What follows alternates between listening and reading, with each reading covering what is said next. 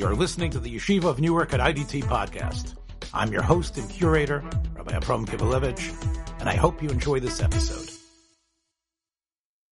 And the question is, can one order something online on Friday if this company guarantees that they're going to deliver it overnight?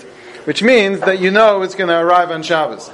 So the halacha is, if you're not telling them that you need it overnight, that's just the company policy that they send it overnight. They're actually overnighting it for their own sake. That's just the way that they do business. You never requested that they deliver it. You just placed an order and they send everything overnight. Then there's certainly no question. It's only when they give you different options for when it should be sent, and you have the choice. You can click on it overnight, or 2 days, or a week, and obviously it's different prices. So then the question is that allowed? So halacha l'maisa, it's like this. If the company itself does the shipping, so let's say you need ink.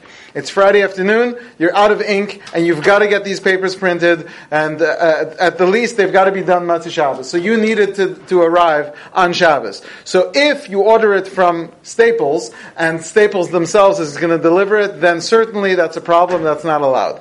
If it's through another company, so you order from a website, which will then get UPS or FedEx or whatever to send it. So that's where we mentioned you have the heter of Amira la Amira, where one non-Jew instructs another non-Jew. That's certainly not something that should be done, but in a case of emergency, if it's really urgent, if you don't get these papers printed, there could be a great loss. So then we would be lenient in that case, and you could place the order overnight.